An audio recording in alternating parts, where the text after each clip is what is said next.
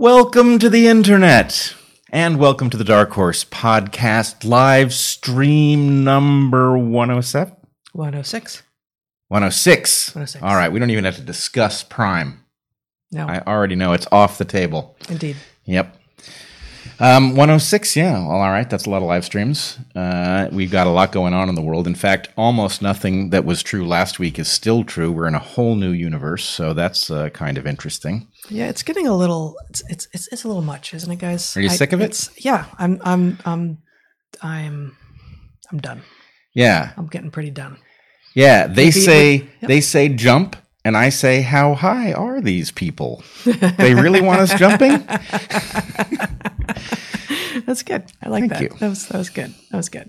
Okay, we're going to talk about a lot of things today. It's increasingly just beyond challenging to know how to choose among the very many topics that are popping up. And what both of us would love to be doing is focusing on scientific hypotheses and would-be truths and assessing whether or not they are truths. And there's a certain amount of that possible in the modern chaotic world, but largely we're stuck in the land of sort of social arbitration, which is harder to find our way out of and also much less satisfying to spend any time in at all. Yes, in a world where so much of belief is completely untethered from anything that's like actual evidence, it's very hard to talk about how evidence might modify beliefs and things like that. Right, That's because I'm sorry, but at the point that you say, okay, well, this is what we're being told is true, and you assess it, and I say, oh, well, actually, there's this other thing. Like, well, we couldn't have known that because you wouldn't share it with us, and why wouldn't you share it with us? That in itself, not sharing data, not sharing evidence, in advance of being asked, nay, in some cases forced to come to a conclusion about that evidence, is anti-scientific, as we have said here before. But then there are traps, whether or not they're premeditated or not, wherein, because you said the thing back then based on what we had told you and that was wrong, you must be wrong. So, well, no, I'm actually not thinking of anything in particular here, just the fact that we are never given a complete set of information to work with in this modern environment. I prefer to think of it as we have been dragged into someone else's psychosis. It's not an enjoyable psychosis. It's just kind of psychotic. Yeah, actually, I was thinking about this before we get into like the opening housekeeping ads and such. There's this thing I used to say to you about we were unfortunate enough, as really everyone is at some point, to find ourselves in the company of people who we came to understand. I'm thinking of one person in particular, came to understand was a sociopath. And this was actually only over in my world. This had very little to do with your world at the time, but of course we were sharing worlds mostly, and I had been trying to make sense of all of the chaos that was happening around me suddenly in this very carefully curated community that was full of trust and warmth and love, really, and then suddenly it wasn't, and suddenly there were a lot of things that were going wrong, and I said, I think a rubric is if suddenly everything that you thought was making sense isn't. You should look around for a point source on that. And when it's an individual, it might well be someone with, a cluster B personality disorder, someone who's an actual sociopath. And I think in that case it was like, oh, all roads trace back to such and such person. And, that turns out to be the source of all of the misinformation, the disinformation, and the social manipulations and such, and clear that person from the equation. And voila, things begin to make sense again. And you can't do that when the would-be sociopath or psychopath is in fact a society-wide disorder. So, look around, see if you can pinpoint a thing that is driving the chaos. That doesn't mean that you can just exclude it from your life the way you can to some degree when it's an individual human being. But I think there is an analogy to be made there. I will make one modification. Yeah. Cluster B personality disorder or a perverse incentive big enough to create the same phenomenon. That manifests with those same personality traits, but not necessarily because of an actual mental disorder. Right. Yeah, and in fact, what you get is somebody is generating a fiction far enough from reality that people who have signed on to this sort of on-ramp stuff are left with, a giant gap they'd have to jump to get back to reality land. And so it's sort of like the person creates an artificial hazard and then sells you the solution to it in the form of a narrative that makes neat sense of things. Right. Finding it difficult to get your bearings? I have a narrative right here designed specially for you and the world that I created for you. Right. In fact, I have these very excellent bearings. They're very high quality. The tolerances are narrow. They're wonderful bearings. They're not spherical, but you take what you can get. They're oblong. But other than that, beautiful. Beautiful. All right. So we're going to be talking about a number of things today, but first, we are on both YouTube and Odyssey. The chat is on Odyssey. You may ask questions for the second hour of the show, which will be a second live stream at darkhorsesubmissions.com. Tomorrow is the monthly private Q&A at my Patreon, which we encourage you to join. We have a lot of fun with it. It's 2 hours starting at 11 a.m. Pacific, and the questions have already been asked, but it's a small enough community that we can actually interact with the chat and respond to things that happen in the chat. And before we get onto the 3 ads that we have this week, we have new products at the Dark Horse store, and we are going to show you some of these. You may show my screen now, Zach, for reasons that are totally arcane to me. This is showing up in Spanish, so it's as if I am trying to buy things in Spanish. That's fine. I'm okay with that. What? Spanish? But the products are in English. It's just the do you want to? Anyway, it doesn't matter. Just for those. Se vende camisas con. Yeah. All right. I don't know. That's not going to work. That's not. It could. Okay, so we've got 4. We have 4 new designs this week for those of you who might be interested in gifts for yourself or your family and friends. We have, and in all of these, they're available in shirts and hoodies and maybe tote bags and such. We have Saddle Up the Direwolves. We ride tonight with this beautiful drawing. Again, our artist, who, because he was working so hard on these this week, has asked us to wait a week before introducing his website to the world, but we will share a little bit more about him next week. So we have Saddle Up the Direwolves, We Ride Tonight. That's bonus points for anyone who nails the reference, We Ride Tonight. Okay. Yeah, it's not limited to Gen X. You're much more likely to get it if you're a Gen X, but it's not limited. It's open to everyone, even millennials, frankly. Is it possible that I don't know the reference? Oh, very, very likely. Okay. Okay. So we also have the YouTube community guidelines, because you can't handle the truth. The description for which, written by, is it going to be My Truly if it's yours? I've never heard My Truly, but after the show, I'm going to do a little diagram and see if I can't puzzle it out. So the description on this one, written by Brett, YouTube's community guidelines have been proven safe and effective, reducing insight transmission by 90% and decreasing severe cases of consciousness by 2/3. They are the key to controlling outbreaks of mental independence so we can all return to reflexive consumption. YouTube community guidelines, because you can't handle the truth.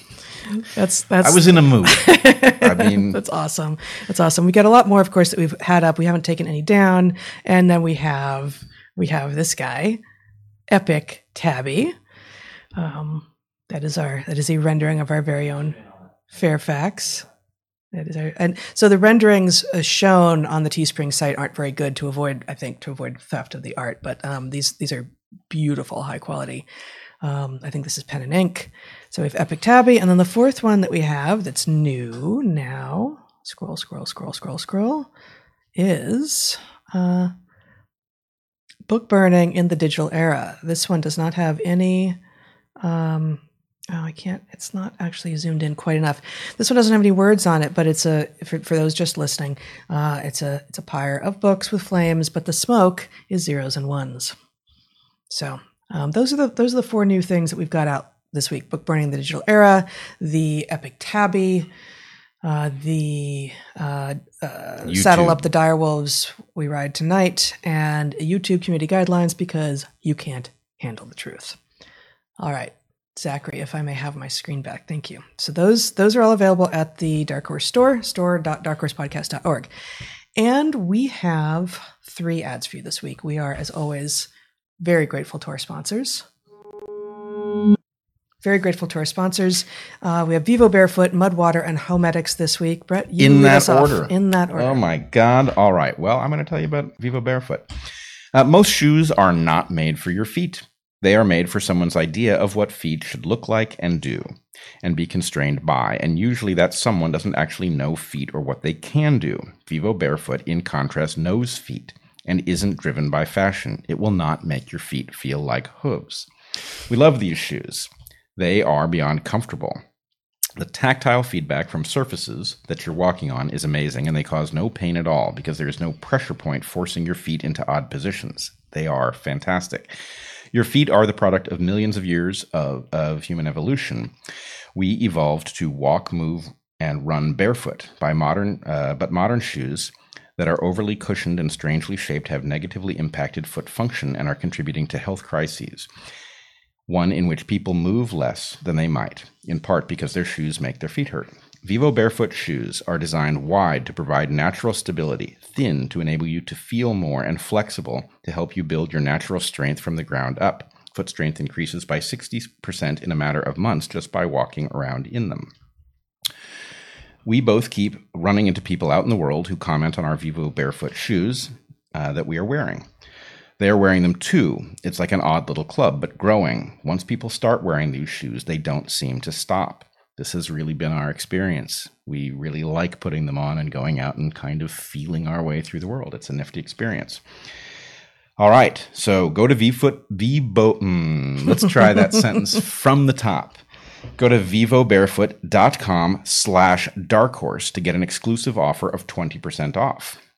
Additionally, all new customers get a 100-day free trial so that you can see if you love them as much as we do. That's Vivo Barefoot, vivobarefoot.com/darkhorse.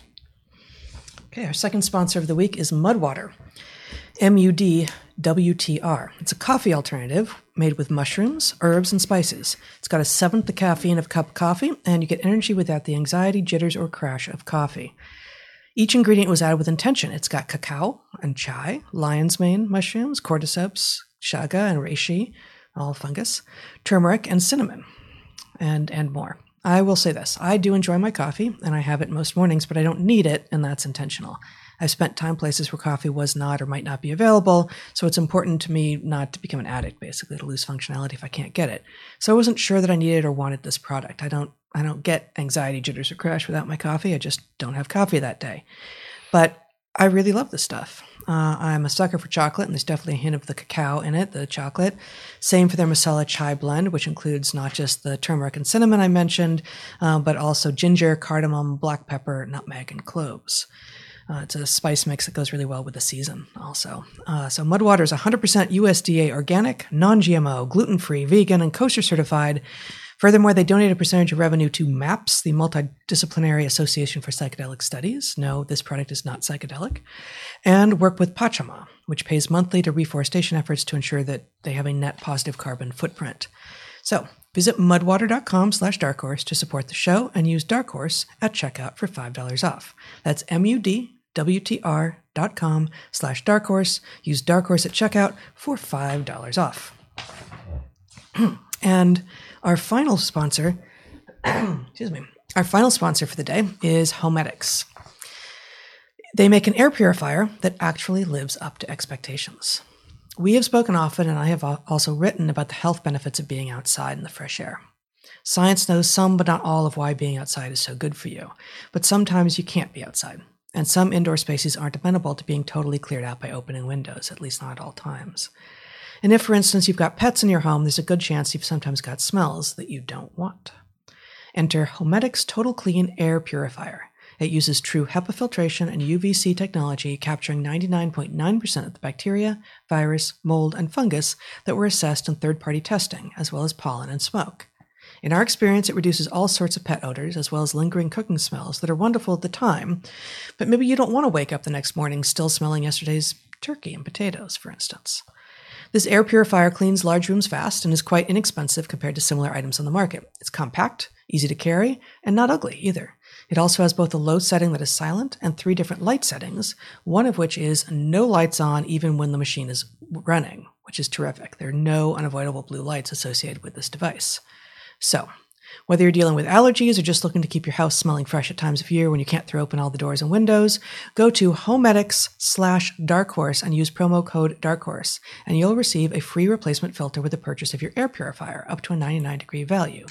Make sure, though, that you add the replacement filter to your cart, or else the promo code won't work. That's a free replacement filter when you go to homedics.com/Darkhorse, and then use the promo code Darkhorse. That's our ads for the week. All right. Did you want to start us off? Sorry. Start us off with the topic as discussed.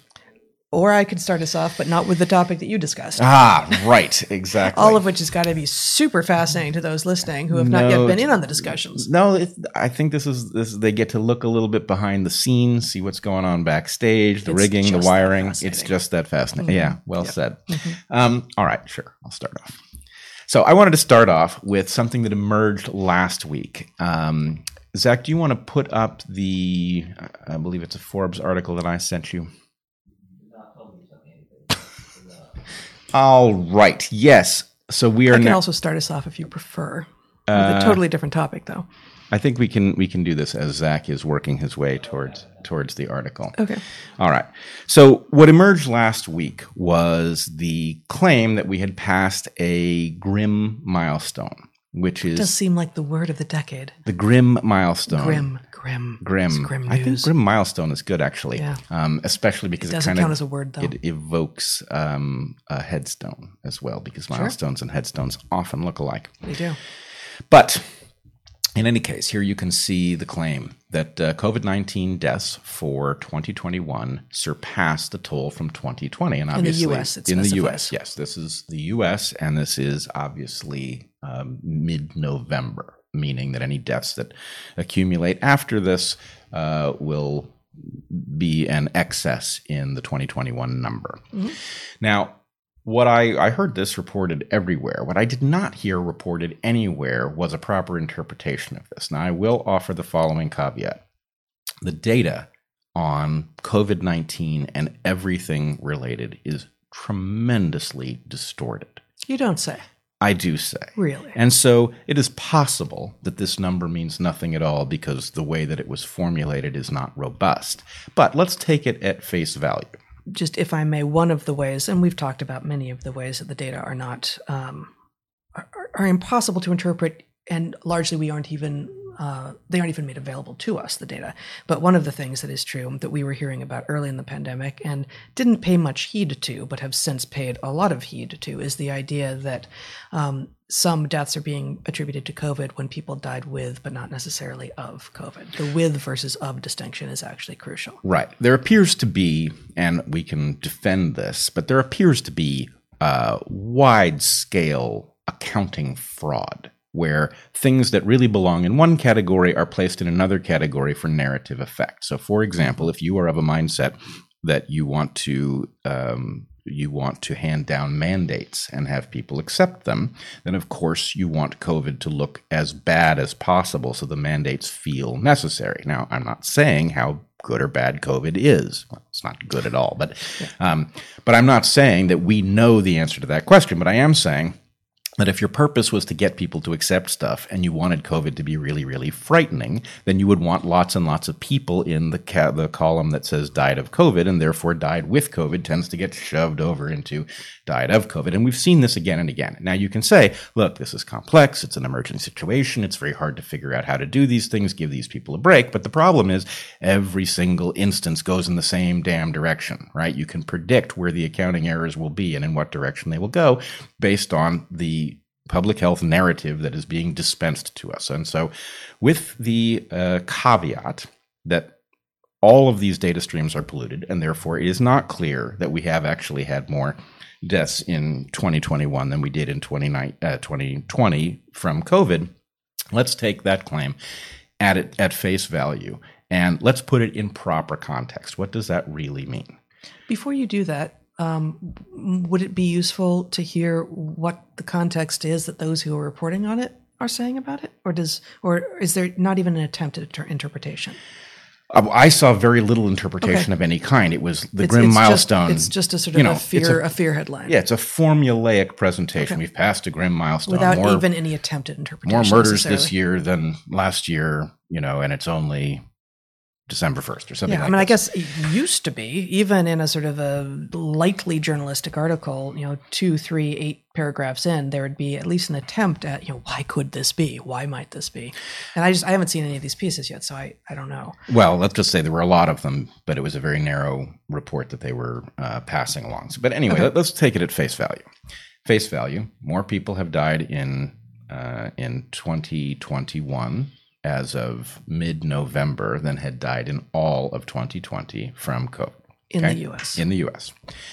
Well, what that suggests to me is that what we are doing has made things far worse. Not a little worse by the residual of everything that happened after mid-November being on top of what had already happened in 2020. That would be an even comparison.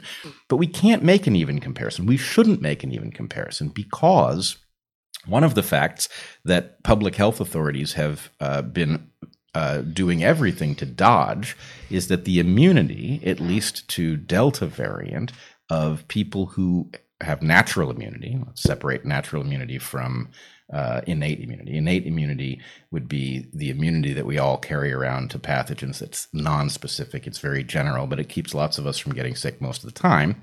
Natural immunity in this case is immunity when you've contracted COVID, your immune system has successfully fought it off, and you have specific antibodies and T cells that are adapted to fend off this particular virus with its various antigens. It's messier, but immunity acquired through infection is more clean. It takes longer to say, but natural immunity could mean so many different things and has already been used to mean lots of different things. But immunity acquired through infection would be my preferred way of saying that. Just to be clear, as we're trying to communicate with clarity. Right. Yeah. Oh, I agree. Natural immunity is an ambiguous term because natural immunity just by common parlance could mean innate immunity. It just doesn't have to. Mm-hmm. I agree. Immunity acquired naturally through infection is what we're after, which is an adaptive immunity. It is the immune system learning the formula for the disease, and it is what vaccines utilize. They create something else, vaccine-induced immunity. They create something using that same mechanism. So what we are talking about here is natural immunity acquired through infection. Now, what has changed between 2020 and 2021 is the number of people who have had that infection and have therefore generated robust natural immunity. And the immunity, indeed. Well, that's not the only thing that's changed between 2020 and 2021. There's another big elephant in the room. Well, there's lots of elephants in the room. But let's just say we know, before we get to new variants, let's just say, with respect to prior variants, either original variants or anything up through Delta, immunity acquired through infection appears to be an exceedingly good and long-lasting preventive from getting a second infection. Right. Indeed. So what has changed, the big deal, is at the end of 2020, something like a third of the population had COVID, right? At this point in 2021, something like half the population has had COVID and therefore has very robust immunity. So what it means for more people to have died before we get to the end of the year here in 2021 than died in all of 2020 is not only that it will be slightly more deaths, but it's slightly more deaths on a background that is much more immune. That's before you ever get to the vaccines. So one thing to infer from this is if that information is correct, whatever we are doing is making things worse, right? There it is. That's the punchline, right? If it is true that more people have died in 2021 of COVID than died in 2020 of COVID, then the public health policy is not working. Right.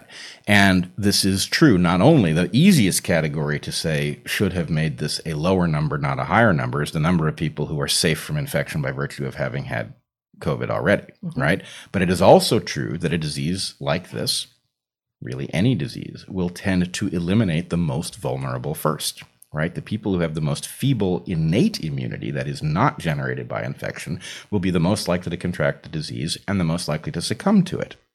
And so not only do we have a population in which many more people have infection have derived, been infected and recovered. Have been infected and recovered and are therefore effectively immune to the disease.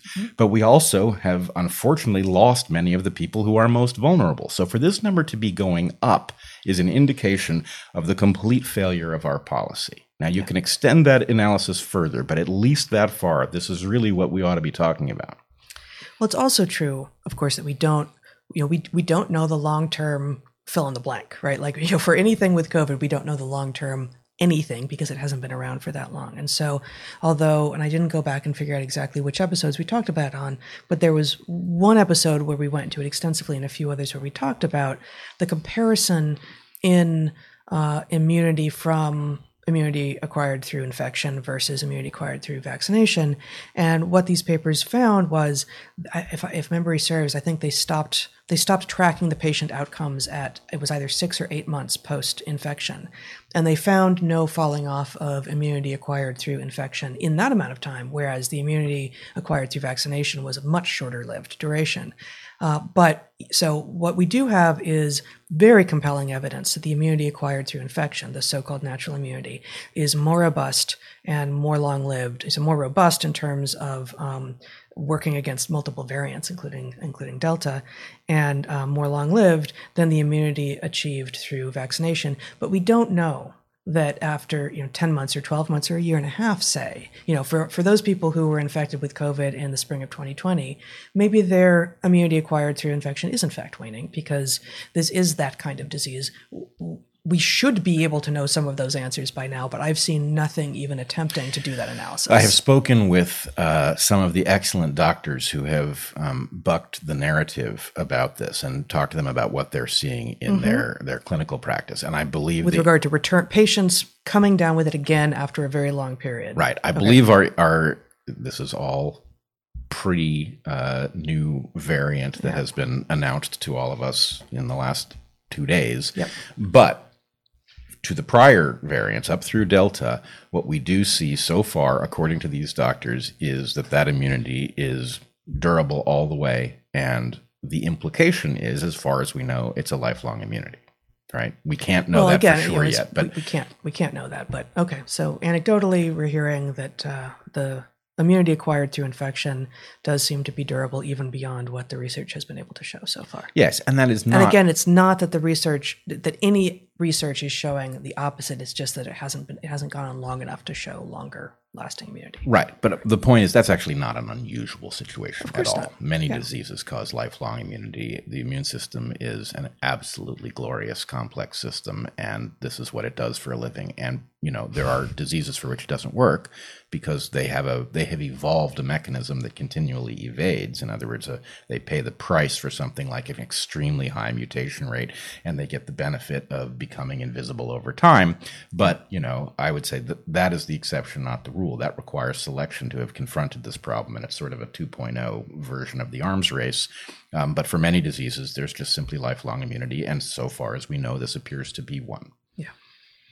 Yep. Is that it? Yeah, I think that about does it. Okay. You also wanted to talk about the new variant some, or? Sure. Is this that spot? I think so, because none of the other things that we were going to talk about really has to do with COVID. Yeah, I think we will, of course, return to this maybe next week because we will, of course, know a lot more. This is really a very new story.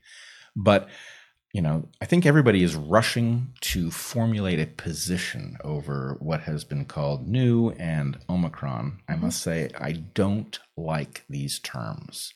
I am beginning to feel that whatever is true of the actual biological phenomenon, there is clearly a narrative phenomenon riding on it. And I wonder if Omicron is not part of a slick presentation that is supposed to get us to feel clever for being in on the new nomenclature, which you have to learn, if it's not a little bit like ordering, a venti Americano with room for cream, right? And the idea is you feel clever for knowing that venti is code for whatever the hell size that is, which I don't know because I'm not cool. 20. But what?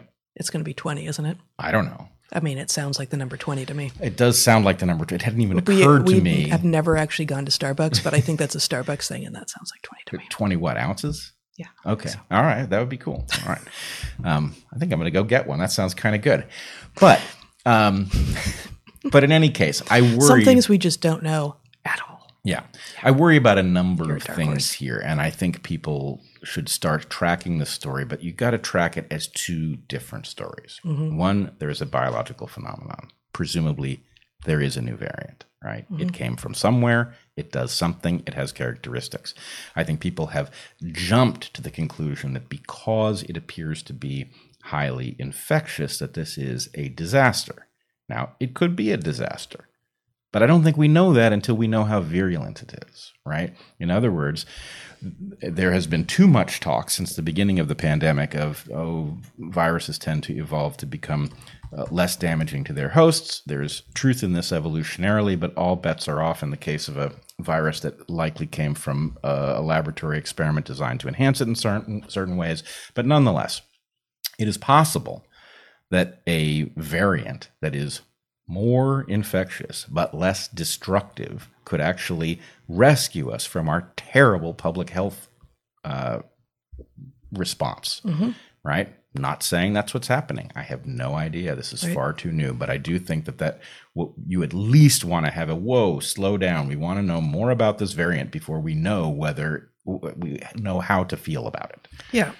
If it were more transmissible, but less virulent, doing less damage to the hosts that it infects, this might actually be the thing that ends this hell that we are all forced to live in at the moment.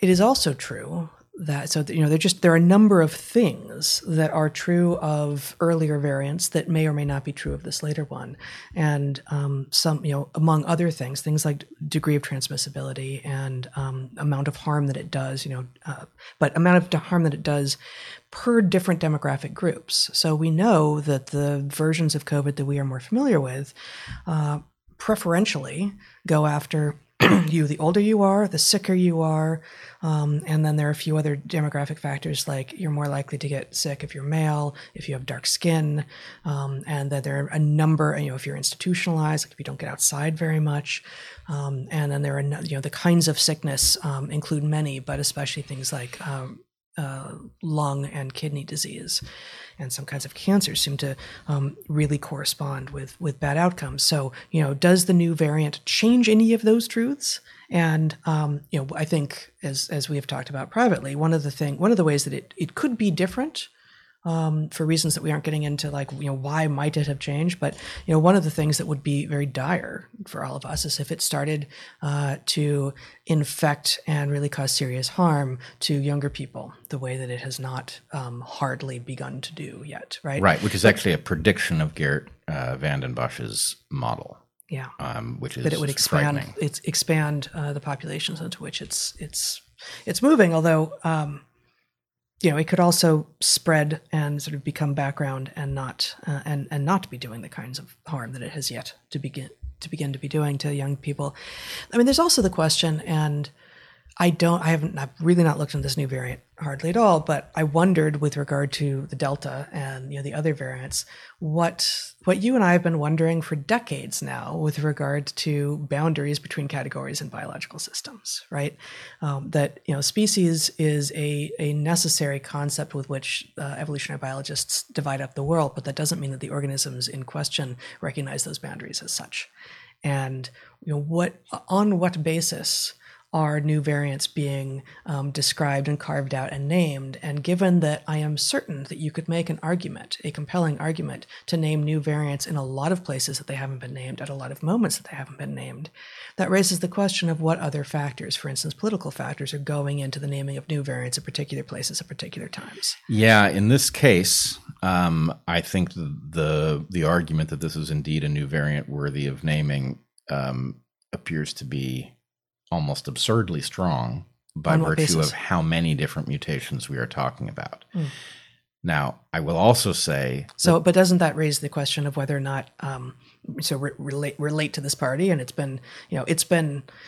there are, 3 intermediate forms that we didn't name that have been out there circulating, and it's been accumulating mutations, and now we finally see it in these patients. And, now we're going to name it because we see a clear boundary. But at the point that you see a clear boundary, that suggests that there was some time between now and the last time you looked.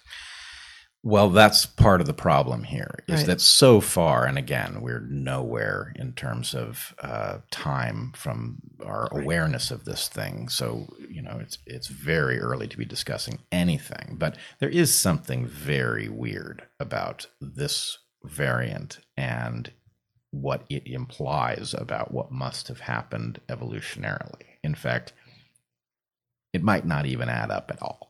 Right. So I don't know what that... Do you want to say anything more about that? Yeah, I do. You've got a bunch of different mutations, right? Many of which appear to be alarmingly well targeted from the point of view of escaping potentially both natural immunity and vaccine immunity. Okay. The problem is that doesn't tell a very clean story about where such a thing would have come from, because in general, a new mutation that created some ability to escape from some kind of widely existing immunity would tend to bring with it a generic random background, right? The critter that happened to have the mutation that happened to be good at escaping either vaccine immunity or natural immunity, right, would be effectively random with respect to the rest of what it contained in its genome. So the idea that suddenly we're confronted with something that has a bunch of useful mutations suggests some process that isn't described here. What's more, as I understand it, the spike protein isn't modified, right? In fact, the spike protein looks primitive. It looks like it stretches back and has experienced no evolution over many months. So I don't know what to make of any of this. I will say... That's very confusing. Well, it may or may not be confusing. I think the problem is when we were talking about lab leak, there was an explanation. What was the intermediate host? Where's the intermediate host, right? How did this thing get from horseshoe bats to people and make all of these different changes? And the answer was, well, you're looking for a population of animals. You should be looking for a laboratory, right? Yeah. If you're looking for a laboratory, intermediate host, got it. Okay, a laboratory has complex processes. It has things it's trying to accomplish. So anyway, I don't know why this story doesn't make sense. Maybe next week we'll know why it does make sense. But so far, what I've heard is the invocation of an untreated HIV positive person who would therefore have an unusual immune system. And effectively what's being suggested is that this one individual constitutes an incredible de facto gain of function experiment. Wait, there's a patient zero that has been we don't proposed? know the patient zero. This has been a model. Okay. A hypothetical patient zero that was a HIV positive, but out there in the world patient in whom this might have originated. Right. But I got to tell you, this is one of these things. Sometimes when molecular biologists, there's this nasty habit they have, because all biologists are in theory working in an evolutionary realm. There's sort of this nasty habit of imagining there isn't much to understand about the way evolution works, survival of the fittest, that's about it, right? And so when molecular biologists come up with something, they will very often toss out an evolutionary explanation for it that isn't very high quality and doesn't stand up to even a little bit of scrutiny. And I wonder, we saw this last week with the suggestion that what happened to SARS-CoV-2 in Japan was that the virus thought better of it and collapsed, right? And there was a lot of adaptive languagey arm waving stuff, which people imagine is what we do over in evolution space. It was like, selective forces went boom or something. Like it was insanely mystical thinking, but again, in the guise of sort of a sciencey looking set of people. And it really just didn't make sense. Well, let's put it this way. It could make sense given another factor that was never discussed, right? You would need something to push the virus in this direction before it became unstable. In other words, our audience probably will mostly not know that my expertise is trade-offs. That's what I did my dissertation on. So maybe at one moment I was the world's leading expert on biological trade-offs. But the point is, you can sometimes borrow. But at what cost? That's a good joke. Yeah. You can sometimes push a critter, including a virus, into a corner, right? Yeah. So, for example, he's not talking metaphor. I mean, he's not talking literally. I've never seen him push organisms into corners. I mean, occasionally you've had to corner a mouse, actually. Like, can we just get this out of the house? Even a cat or a dog, if you're going to, clean out its ears. But that's true. But in any case, let's just take an example. Metaphorical cornering of organisms. Go. Yeah. So there was a result years ago. Some people will have seen news reports of it because it was, of course, very tantalizing. Are we about to cure aging? But there was a simple alteration that was made to the model organism worm C. elegans that caused them to live much longer, like double its lifespan, right? And I saw that and I was like, yeah, okay, but what capacity of this creature did you just turn off? Because if it were true that you could just simply make them live twice as long with a simple genetic alteration, selection would have done it. So the ladyworms look at those worms and say, "Oh no, oh no, I've seen this before." And in this case, we now know what it was, which was they borrowed from its ability to endure famine. Right. And so the point is, did you just improve them? As long as they live in an abundant world. Right. Exactly. As long as they lived in the lab, it was cool. Yeah. So the question is there something? Oh, in another version of this, you can see with the way HIV was ultimately managed, that it's managed with a triple drug cocktail. Another reason that works is because you can put the virus in a bind, right? Each of these drugs has an effect. And basically, if it evolves to compensate for one, it makes itself more vulnerable to the others, and so it's you can drive it back and forth between these, right. keep it on its feet, as it were. And so something in Japan could have driven the virus to make a bad choice about how much mutation to accept, and then it became incoherent. But you need the something, and the something could, I'm not saying it is, but it could be something like the drug that shall not be named. Right? That could potentially push a virus into making compromises that were not wise in the end and caused it to be defeated by immunity or whatever. But the basic point is you need something else for that story to make any sense. Otherwise, you're just hand waving, right? Yeah. And in this case, this idea of, an immunocompromised person is the reason that this virus has, a bunch of different clever alterations, right? That sounds like another really hand wavy argument. Right. And so I remain to be convinced that there's any explanation at all that would have done what we've so far been told has happened to this variant. And in light of that, I would just advise a couple of different kinds of caution. One, we need to separate our understanding of what is actually true of this variant from our understanding of what we are being told. Right. There's some gap between what's true. There will always be, even if the people doing this are well-intentioned. But this is always the problem. I mean, I feel like this is really, to some degree, always been the problem with media, with journalism, presumably tracing as far back as any kind of journalism has existed, that there is some truth. And given that much that journalism reports on there, that truth may be social at some level, which means that there really are different versions of a story which seem incompatible, but both of which really do reflect what two different observers saw of the thing. But put all that aside, the journalist who is writing the story is writing a story about the thing. And the story about the thing is never the same thing as the thing, right? It's a journalistic version of the map is not the territory.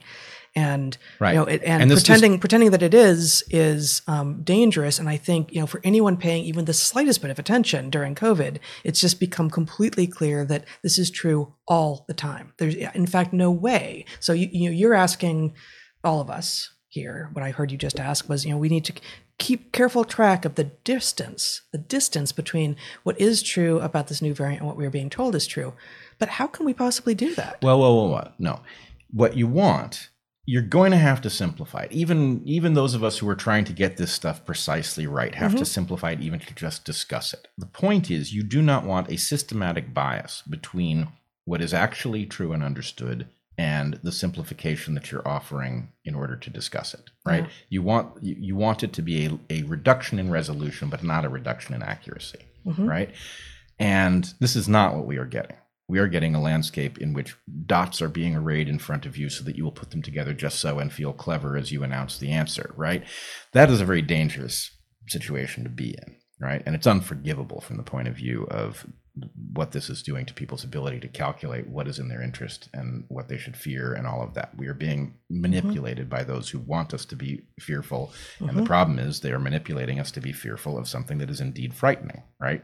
They're amping up our fear about the wrong things and to a degree that isn't warranted. But nonetheless, it's not as if the fear is all unwarranted. Yep. But in any case, I would say separate out what we actually know about this from the simplified story that we are being handed. That's one thing. And then the other thing is simplify the medical question, the epidemiological question of this new variant, and the use of this story by the medical authoritarians. And that's what I'm really concerned about, right? Am I worried about this new variant? Yeah. There are things we could learn about it that would make me much more relaxed, but at the moment, I'm pretty concerned about what I've heard so far. I am also even more concerned about what the medical authoritarians are going to do with that story, right?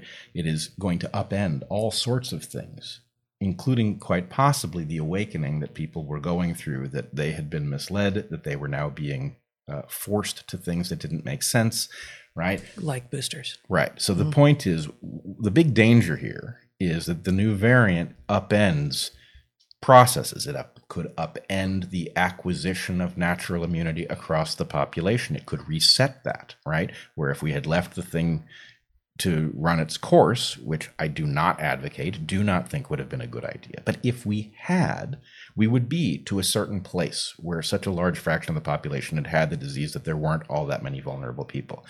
Did we do this to ourselves? That's the question. By attempting to make things better, did we make them worse?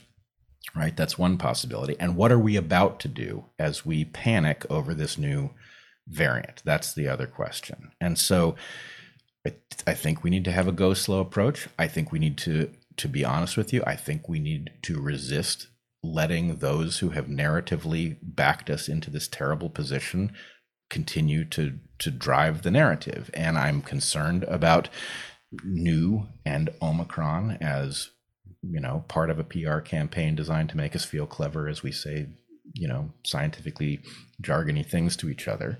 So, well, feel clever beneath a strong veneer of fear.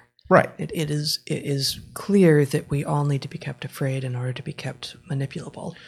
And looking at this and saying, okay, better public policy is clearly necessary. You've described two reasons to conclude positively that the public policy to date has made things worse rather than better. But regardless of what this is, take whatever action you can to protect yourself and to make the world a better place. But do not succumb to, oh my God, I don't know what this is. This could be terrible, and therefore I'm afraid. Because it is the making decisions from fear that does explain actually a substantial, maybe minority, maybe not even, of the extraordinarily bad decisions that we're seeing people make. Yep. Now, I this morning decided that I was going to try a different moniker just so that I could escape the. For yourself?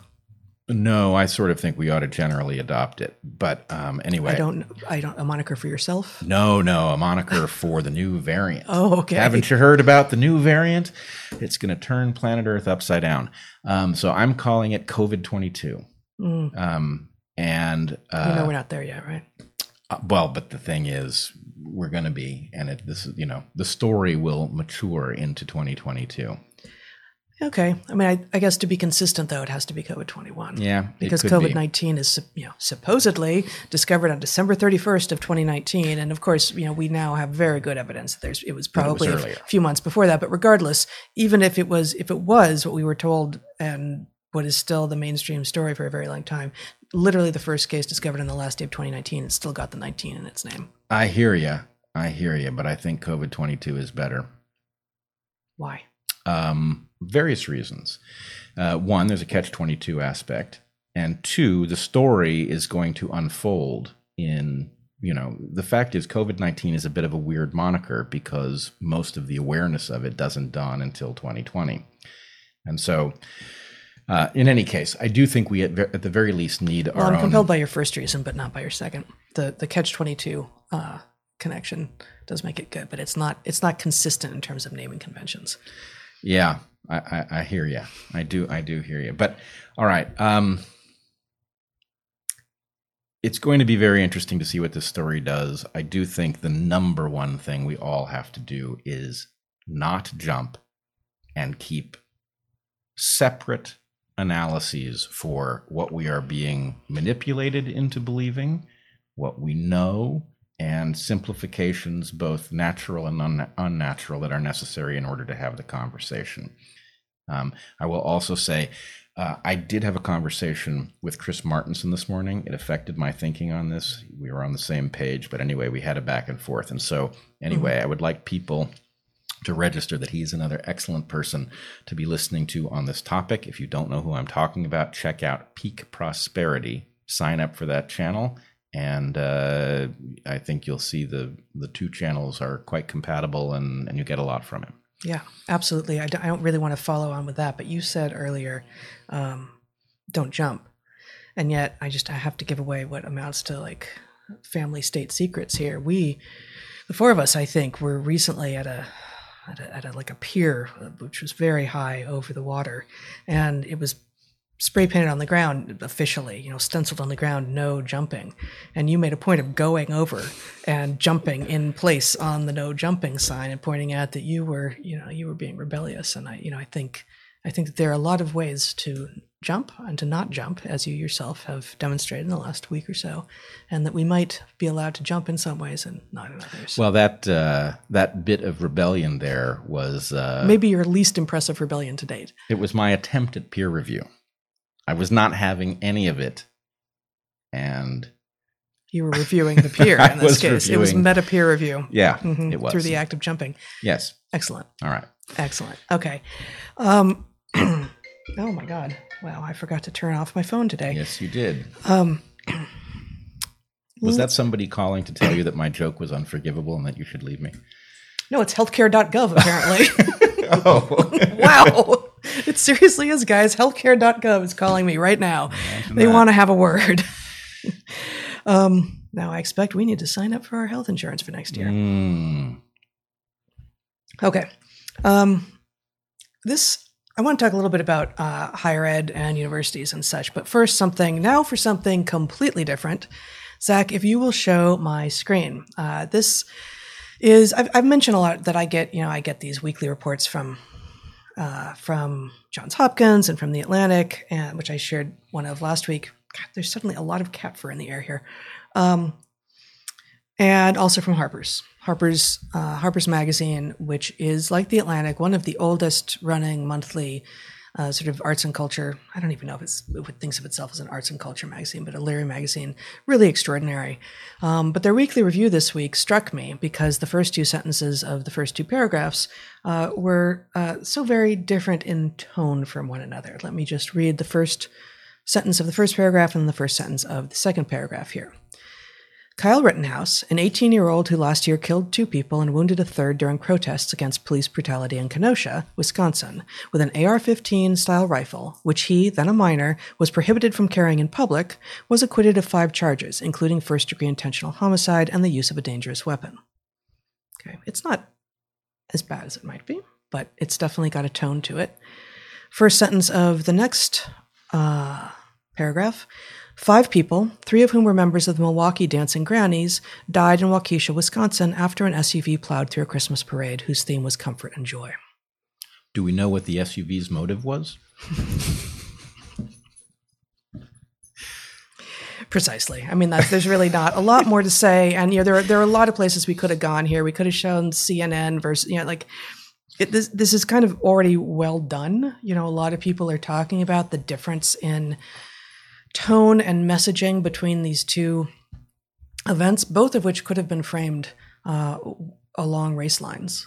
And in fact, the Waukesha driver seems to have perhaps framed things himself along race lines. But we are not shown that version of the story in almost any of the media. And just seeing in a single piece of journalistic-ish. I mean, I don't know if the Weekly Review considers itself journalism exactly. It's a little bit pithy. Sometimes it gets a little tongue-in-cheek. It puts things in counterpoint that don't necessarily go together, but make your head spin a little bit. But the fact is that those two sentences are both in here, and they suggest really very different conclusions, at least in the minds of the people having written this, about whether or not, in the first case, there was, a horrifying event that happened that was probably itself racist because, police brutality. Actually, race isn't mentioned at all, but, in service of police brutality somehow, right? Whereas the second event, which was clearly done intentionally, there's not even really indication that that is a truth, much less that this was actually potentially, that it was actually quite violent and awful. Right. And so this then leaves the person who hasn't got the memo and wants to figure out what's actually going on in the position of having to go to, let's say, Andy Ngo's Twitter feed in order to figure out what the facts of the case might actually be, right? Andy Ngo, who is known to be a very bad person for distributing immoral facts and unforgivable insights. I actually have that. I haven't been shown Andy Ngo's Twitter feed in a long time, even though he and I are actually in contact off Twitter. So you would think that would raise his profile on my Twitter feed because I know they're watching everything. But right. Interesting. No, yeah, he is. That was a great phrase that you just used about him. I think that he is dispensing immoral facts and unforgivable insights. He does. I mean, look, as we've said before, and Andy is a friend, but there are things about the way he reports that trouble me sometimes. But nonetheless, it is uncanny how a story will come across the mainstream feed, and it will be obvious because it's not usual for SUVs to have intent at all, that something is missing from the story. Mm-hmm. And then it's worth going to Andy Ngo's Twitter feed to see whether or not perhaps there is another side to the story. And lo and behold, the SUV in this case, many will not have heard this, but had a driver. Mm-hmm.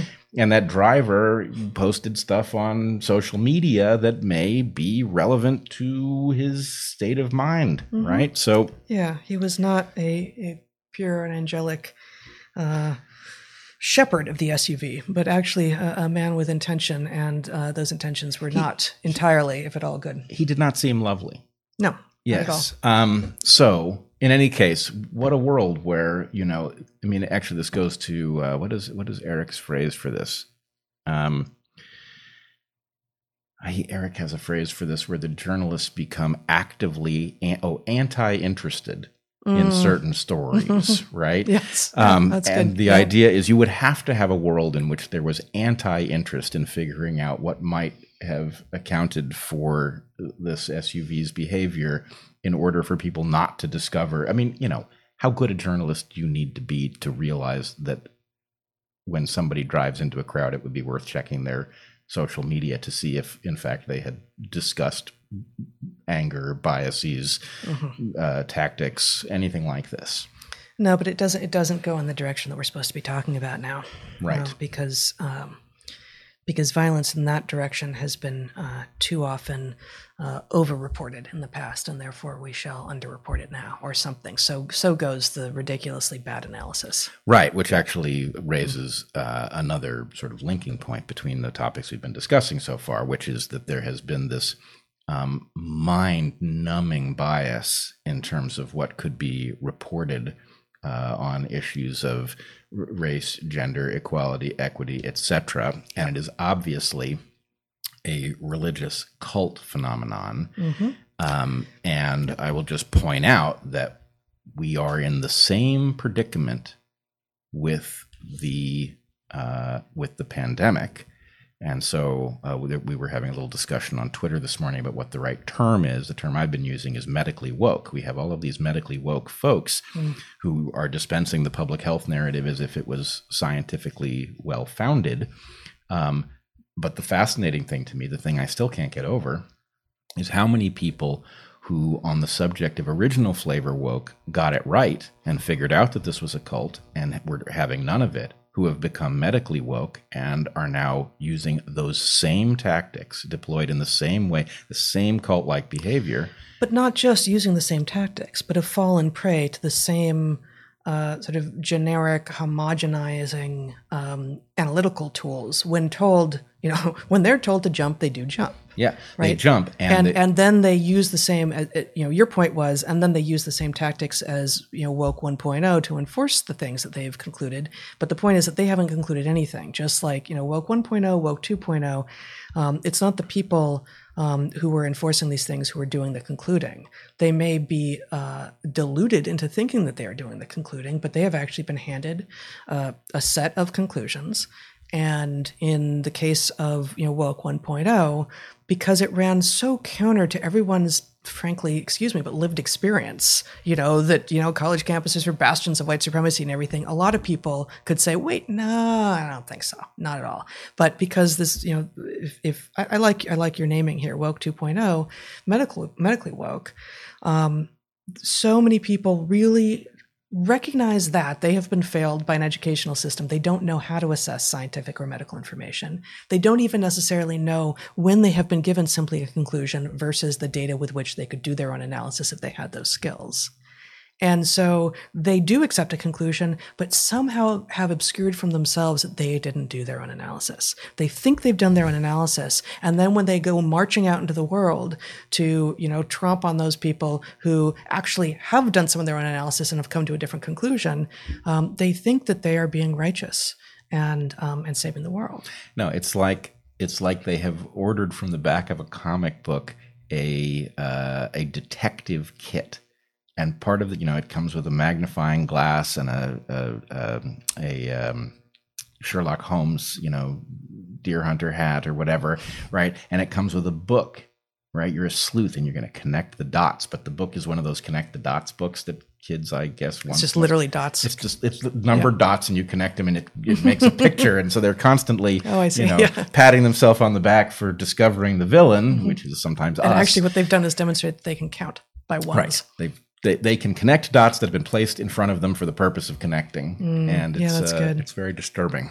That is good. So this actually does, I'm going to switch around. I wanted to talk a fair bit about education, but we both had pieces published this week, and I think we're not going to end up talking much about yours, but maybe we'll save to the end just to mention what it is. But the piece that I published on natural selections on my Substack this week is about what is wrong with higher ed.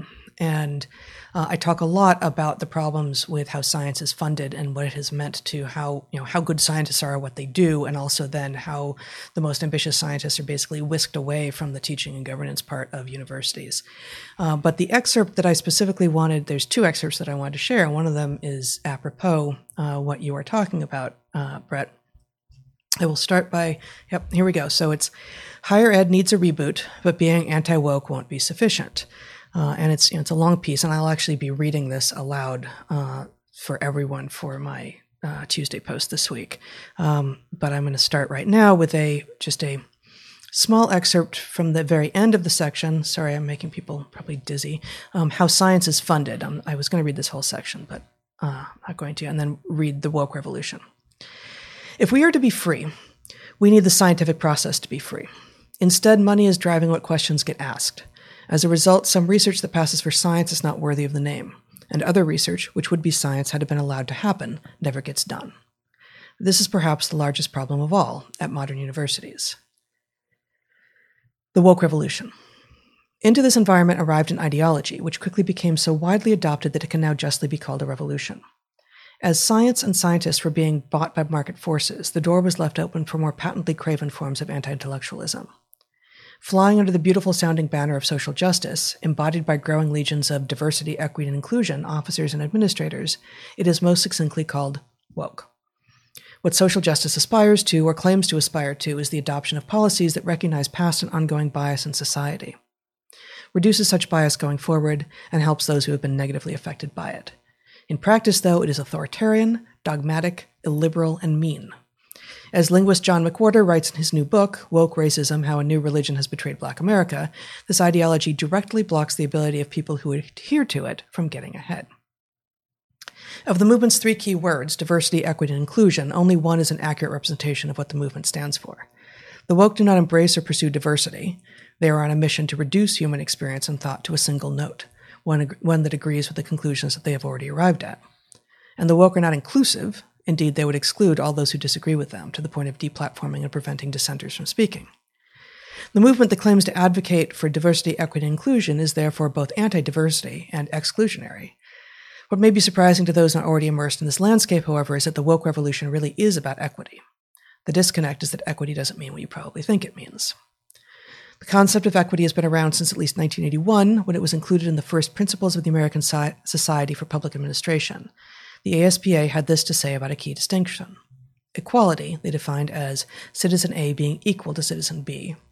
Equity, they defined as adjusting shares so that citizen A is made equal with citizen B. Many people, though, when they hear the word equity, synonymize it with equality. We 21st century weird people broadly, nearly universally, value equality. We are all equal under the law, and we ought to defend that fiercely. Equality refers to having equality of opportunity. Equity, in direct contrast, promotes equality of outcome. This is a dystopian idea that was brilliantly satirized in Vonnegut's short story Harrison Bergeron, wherein those with greater ability are handicapped in order to bring society into full compliance. And here's just the first paragraph of Harrison Bergeron. A very short story, worth everyone reading it. The year was 2081, and everybody was finally equal. They weren't only equal before God and the law, they were equal every which way. Nobody was smarter than anybody else. Nobody was better looking than anybody else. Nobody was stronger or quicker than anybody else. All this equality was due to the 211th, 212th, and 213th Amendments to the Constitution, and to the unceasing vigilance of agents of the United States Handicapper General. So, this is absolutely apropos a discussion of medically woke, right? I mean, this is the same kind of process, as you were pointing out, you say on Twitter this morning, but I've heard you point it out elsewhere. Yeah, it is the same kind of, it's uncanny how much the same kind of process it is. Yes. And, we have been on the wrong end of it twice now in two very different contexts. Mm-hmm. And so it's just like, you can see that it's the same. Okay, but I'm playing the interviewer here now. Yeah. Aren't you just looking for trouble, though? Aren't you just interested in conflict? No, I would say I believe the actual diagnosis is a bit insensitive to social signals or indifferent to them in some sense. And so I think the point is, if you're sensitive at a normal level, don't go there, girlfriend, away from the dangerous thing, right? And it doesn't work for everybody on every topic. But if your point is, actually, I don't speak that language, I don't know what mm-hmm. don't go there, girlfriend means, mm-hmm. right? And you just keep pursuing things, then what you keep finding is the devil on our shoulder is, you're not the boss of me. Right. But the point is, you will keep discovering the delta between the official story and what you can deduce if you do your own work. And the problem is, if that delta is small, it's not a big deal. If the delta is big, then you just keep discovering this chasm, and you're like the idiot who doesn't get the message that pointing that out is bad for you, right? Yeah. Still naked, guys. Emperor is still naked. Still naked, right. It's a different emperor. Really? Are you sure? Because it kind of looks like the same guy, because I saw him naked before. He's still there. Still no clothes. Still dresses to the right. Yeah. So anyway, it's a fascinating social process, and one that I will say I've had the sense at the beginning of this last week. This last week, okay. Yeah, it was an increasing sense over time mm-hmm. that enough people around the world were waking up mm-hmm. to what was happening, that it was like reason was returning, right? And I fear that new variant, is... hide under your bed. Right. This isn't the Great Reset. This is there was some process running in the computer that the owner of the computer was displeased by, and they couldn't figure out how to turn it off, so they've unplugged it. And, now everything is new again, as it were. Mm-hmm. It's the new reset. It's the new reset. Yeah. And you. Exactly. Well, I hope you're wrong. Obviously, I hope you're wrong in this case. And, we have hoped we were wrong in many cases. Yep. And unfortunately, the things that we have hoped we were wrong about, we haven't, for the most part, with trivial examples, I'm sure, but seen the evidence that has been the case. Yes. Yeah. Now, I will just say one last thing. Yeah. That Harrison Bergeron thing, it has a particular relevance in our story, actually, relative to our encounter with Woke One. Yeah. Right? Which was that as Evergreen melted down around us, a student of mine, a current student of mine who had been in the current then, had been in the class in which I had put the model for witch hunts and how they work up on the board, somebody who was watching this happen in real time, a black woman, took me aside as protests and everything else was going on. And she said, "You have to read this story." Harrison Bergeron is like, I have less time for reading stories this week than ever before in my life. And she's like, "No, you have to read this story." Right. And she ultimately did persuade me even then to read the thing. It was like, okay, very interesting. Yeah. So that's right. It is. Too bad we don't have Kurt Vonnegut anymore. His take would be very interesting. If only he had written things that we could return to. But we do, and I have yet to read anything of his that I didn't find deeply valuable. But a link to an online version of the story is in my piece here, so you can find it there. One more short excerpt from this week's piece in Natural Selections. If you want to show my screen here, Zachary. Okay, I am scrolling down. So there's sections on what college faculty need to be capable of. And now my screen is freezing. A little story of how I ended up at Evergreen, and then Seeking the Extraordinary, just the last 3 paragraphs of the piece. Some extraordinary minds are well suited to standard metrics and are discoverable with such metrics. Are you a compliant and organized enough young person to sit still and turn in neat, copy-edited work by deadline, thus you're earning yourself the freedom to excel in all the academic places that appealed to you? I was. I tested well and earned good grades and was both smart and presentable, and although, yes, I was always itching to go outside, I also took pride in putting together careful, well-presented work that expanded my own thinking. But I have known hundreds, perhaps thousands, but easily hundreds, of extraordinary people who were so utterly failed by school that they never got access to the freedom to explore and excel. English courses where Dostoevsky and Solzhenitsyn are on the reading list are reserved for the good students. Everyone else has to diagram sentences. Math classes where the beauty and connections in math are on full display are similarly reserved for the good students. Everyone else gets fed abstract repetition and memorization of mnemonics. In both cases, uninspired curricula and pedagogy practically guarantee failure. We need universities that expand the human mind. We are all born inquisitive, observant, and curious. All too often, the modern university is where people learn to conform, make social connections, and game systems. But universities should and can and must be where we learn to hone our questions, expand our intellectual repertoire, and distinguish between good answers and bad. In order to solve the problems that we face in the 21st century, we are going to need such universities very, very soon. Yes. It's particularly poignant as somebody who was on the other side. As I talk about earlier in this essay a little bit. Yep. Yes, I was, because I was not good at doing schoolwork as a result of what would be dyslexia if dyslexia was a real thing. I got dumb-tracked. Right. And I think the vast majority of people who are in a position to think about recreating education are those who were already on the inside. And there aren't that many of us who are on the inside who also have real insight into what the brains of the people who were told they were stupid look like. And, this is a point that we've made many times, many places, including in the school chapter of Hunter-Gatherer's Guide to the 21st Century, lots of places. But too many attempts to, for instance, fix education, be it so-called lower ed or higher ed, take the established tropes, the established forms, and just skim the woke off the top because it's gone bad, right? It started out bad, it's gone bad. It's not going to do it.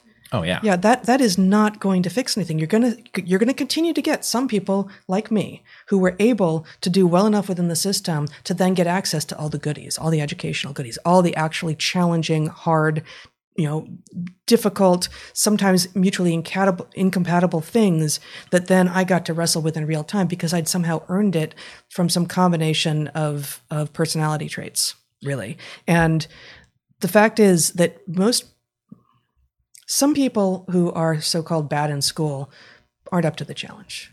But we ran into so few of those people at Evergreen, a non-selective college full of people who had, often gotten their GEDs rather than graduating high school, have been unschooled, homeschooled, they were veterans, all of this crazy diversity, along with a lot of students who were straight from K-12, who had been in school since they were 5 and had never left and had come straight to college. And the number of people who, weren't totally up to speed with some of the cultural norms of academia was pretty high, and who needed a little bit of lenience in terms of some things like, for instance, maybe copy editing, or maybe, you've been so failed by your education that you can't do basic math, and I'm expecting you to do somewhat less basic math, so I'm going to need to figure out a way without this being, my full-time job to get you basic math enough to be able to do the more interesting stuff. That's supposed to be happening in 2nd grade and 4th grade and 6th grade and 8th grade, not in college. But the idea that in college, if you haven't already gotten those skills, we can throw you away is horrifying. And it's not what higher ed should be about. No, if you survive it and you don't end up taking their word for your capacity, it does free you from what happens when the authority goes rogue and starts saying bullshit because you learn to ignore it. Right. Which did not, we know from many students that did not happen. Lots of them did take the pronouncements from these educational authorities about their capacity and were damaged by it. Yes. So anyway, it's a tragedy. But I must say, I do not understand this mindset that imagines that, we know what happened to the universities. They went woke. And it's like, no, the universities had an acquired immunodeficiency, and then you want to cure the pneumonia that killed them. Yeah. Right? It's much like the mistake of many modern doctors treating symptoms rather than the disease. Right. You're going to treat the symptom, and then you are going to produce, if you succeed, you will produce exactly the university that was vulnerable to that disease, and then you'll find out what the next version of that disease is. It's not useful. That's right.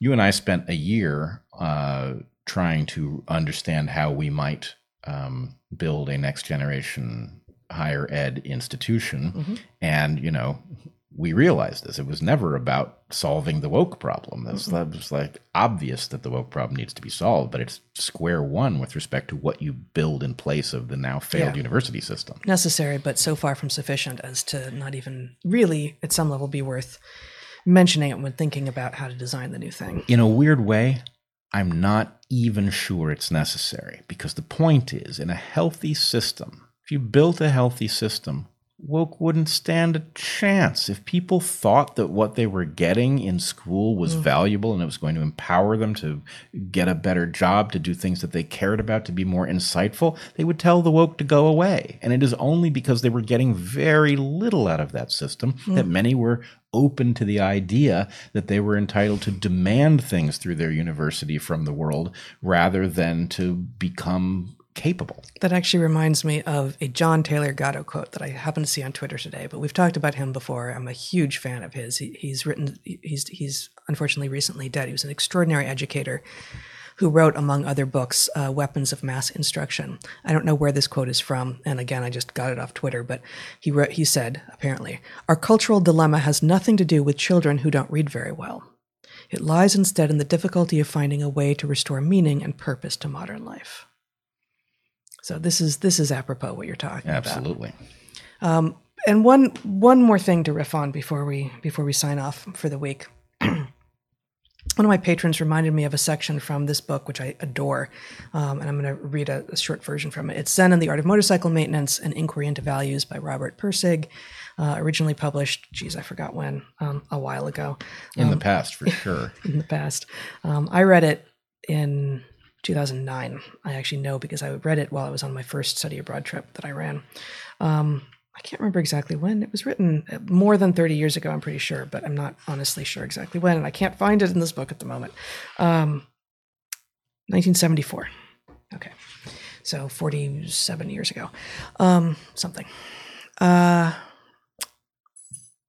In it, the author has a sort of a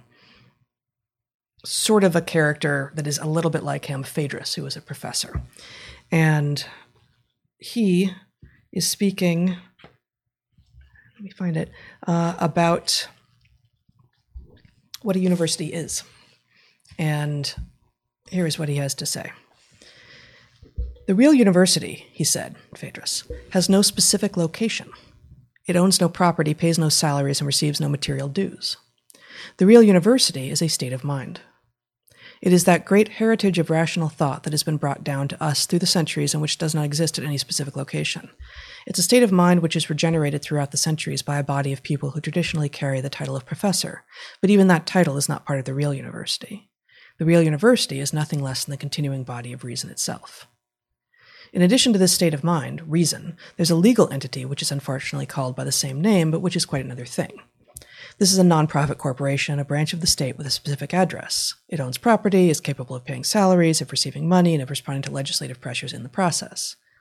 But this second university, the legal corporation, cannot teach, does not generate new knowledge or evaluate ideas. It is not the real university at all. It is just a church building, the setting, the location at which conditions have been made favorable for the real church to exist. And he's not saying that dismissively, but the Church of Reason he's calling it. Confusion continually occurs in people who fail to see this difference, he said, Phaedrus said, and think that control of the church buildings implies control of the church. They see professors as employees of the second university who should abandon reason when told to and take orders with no backtalk, the same way employees do in other corporations. They see the second university, but fail to see the first. And here we step out of that for just a moment, and the narrator now says, I remember reading this for the first time and remarking about the analytical craftsmanship displayed. He avoided splitting the university into fields or departments and dealing with the results of that analysis.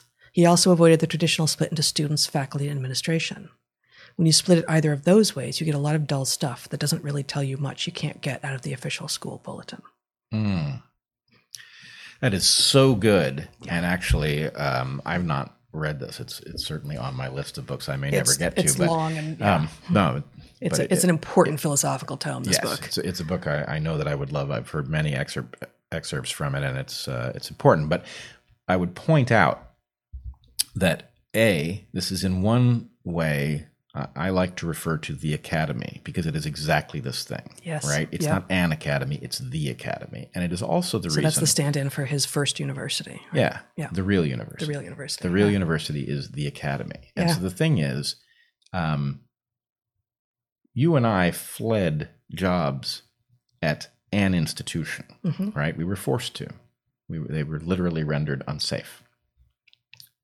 But we became professors in exile for exactly this reason. Right? Exile from the one, but not the other. Right. From the physical building that owns, or the institution that owns property and pays salaries and things like that. But the point is, it didn't change anything about who we were. Right.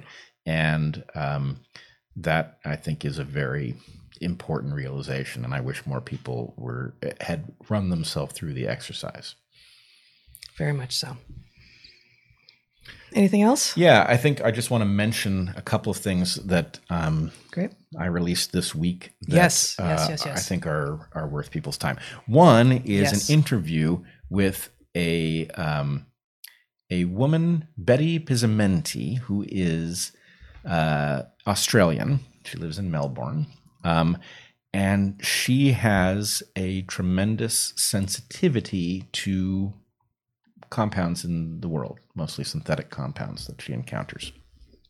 Anyway, my interview with her reveals what is going on in Australia with respect to medical authoritarianism. And I would highly recommend people watch it and just listen to her. Listen to this person who is very good-natured, not the least bit bitter, and describes the absolutely Kafkaesque insanity that she is facing as someone whose position in the pandemic we all have been led to think about in the abstract. She is among the people who are very vulnerable So in any case, I would advocate that people check out my interview with her on Dark Horse. There's also at least one clip up on our Clips channels worth seeing.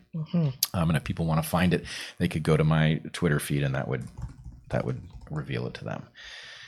The second thing, I was invited by Unheard to write another essay for them, this time on American gun rights. And I decided to just more or less reveal my position. And I wrote an essay, which I wondered if it was going to get me in a tremendous amount of trouble. And so far, no, the reception has been really, really good. But I did not know that that was going to be the case going forward. But in any case, it contains a number of new arguments about guns. It addresses the question of what I think the meaning of the mysterious phrase about a well-regulated militia being necessary to the preservation of a free state might have been about in the minds of our founding fathers. It addresses the question of what relevance at all private guns might have were tyranny to come to the United States. And it also addresses the question about whether or not what is going on in Australia is at least partly due to the different path they have taken with respect to gun rights. So in any case, I think it's a good essay. I think it's worth reading. Lots of people have responded really well to it. And if you're looking for something to read, it is their top of the page weekend essay at Unheard. That's UNHERD, very clever title. And anyway, look forward to hearing what people think of it. Yeah, no, it's absolutely an excellent essay, and as you will have come to expect from Brett's thinking, it takes some unexpected turns. Yes, it does. Yeah, it's really fabulous. All right, that I think is the end of the show for today. We are going to take a 15-minute break. As short as possible in order to get the tech ready for the Q&A, and then be back with our live Q&A. You can ask us questions at darkhorsesubmissions.com.